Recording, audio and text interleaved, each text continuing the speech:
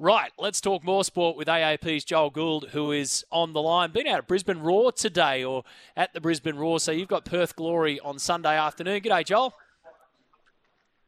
Good morning, Matty. Yes, I do. There's a double header actually at Suncorp Stadium with the men and the women, so just out here having a chat to them, and they're about to train.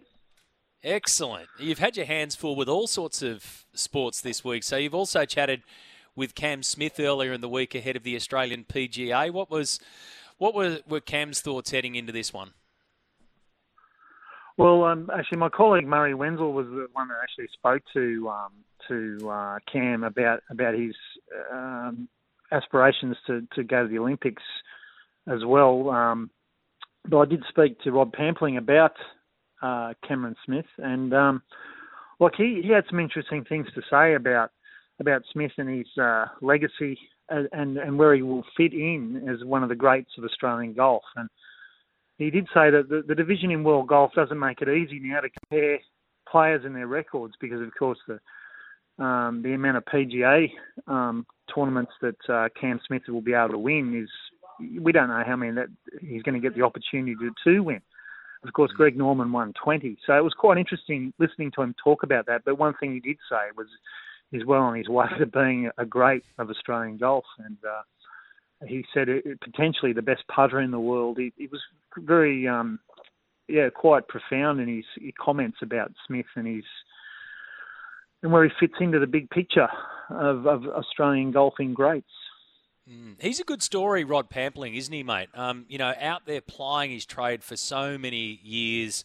He's been professional since the mid-90s, and then he finally got that PGA Tour win. He's now got 3 of them, and I remember when that finally came around and just what it meant to him in terms of what he could do with his schedule. And it just changed everything in terms of, now instead of having to go and get some money or some points here, I can actually say I can be home for holidays or birthdays. So he's a great story, I reckon, Rod Pampling. That would have been a really good chat. Well, it was, and Rod obviously just won on the Tour Champions just recently in October. He's still winning on the what they used to call the Seniors Tour. But he, like you said, he's lived over in Texas for a long, long time now. But he's back playing the Australian circuit here, visiting his family, of course. He's from the north of Brisbane, Caboolture, Redcliffe, where he used to. He's one of those 2 towns. I've forgotten. I should know which one. But I remember when he won. I think it was the 2000 Redcliffe. That's right. 2008 Masters. I remember he won that. And a 3-time winner on the PGA Tour. Yeah, he is a great story. Since I've been around for a long time. And he's only 54. So, yeah, he is a good story. And he's obviously, I guess, not one of the favourites to win the PGA. Cam Smith's won 3 Australian PGAs and be still the favourite to win his 4th, I'd imagine. Where do you sit on a party hole, mate, at a PGA? Well, that's 17th. That's where we actually interviewed Rod Pampling, and what an amphitheatre it is. There's 3,000 people. Where do I sit? I reckon I'd like to sit right behind the hole. I reckon that'd be the spot to be. But there's plenty of southern comfort to go around. It's going to be just knowing what Queensland's like, Brisbane's like. If it's a hot, humid day, or any of those days, and I think it's going to be, the way it looks, it's going to be quite raucous, I'd imagine.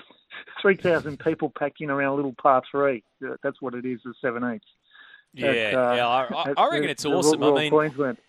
Yeah, I reckon you're right. Yeah, sitting right behind the hole's the place to be. But I reckon it's awesome. Golf's been very good at being golf. That's what's kept it going. But golf has to listen to the people, and the people are saying that this is cool and funky and why we want to go. So you have to listen to it. I reckon it's cool. Just on rugby league, mate, where are we at in the news cycle of rugby league? We've got emojis making news now in terms of Bradman Best posting something that Jerome Luai posted, which just is crazy, but it's the way it is. And then we've got talk too around Connor Tracy reportedly being pursued by the Bulldogs. So the Sharks are prepared to let him go. The Dragons are in the mix as well. Where are we at in the rugby league news cycle of comings and goings? Well, I think the Connor Tracy one's very interesting. The Canterbury's obviously look at the amount of signings they've had. Their roster's going to. I think there's 9 or 10 players that they've recruited for next year. I did a piece. I did something on Stephen Crichton, and I listed them all. So their roster is going to have a completely new look. And Connor Tracy, he's going to add a lot to any team that he comes into. Of course, he's a first grader any day of the week, and someone that would slot in, you'd imagine, to either of those teams. But I think it's a challenge just for Canterbury to get everyone working together in sync once again with a totally new side, but great talent. And that's an interesting tug-of-war. I think the Ezra Mam story, obviously, is going to be interesting. Wayne Bennett put his hand up, obviously, in the last week and said that the Dolphins are interested. They've certainly got the money to afford Ezra Mam. I don't think he will leave the Broncos. I think that's going to be an interesting one. Luai is obviously the biggest fish to land. And look, every club would be interested in him.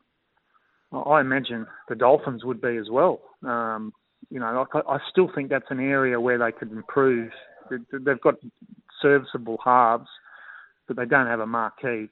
And I'm sure Peter O'Sullivan and Wayne Bennett in the background. But Wayne won't get to coach whoever comes, of course, because this is his last year. But I'd watch the Dolphins. They've got a lot of money in the bank. Yeah. I don't think they're going to be saying too much about who they're really after.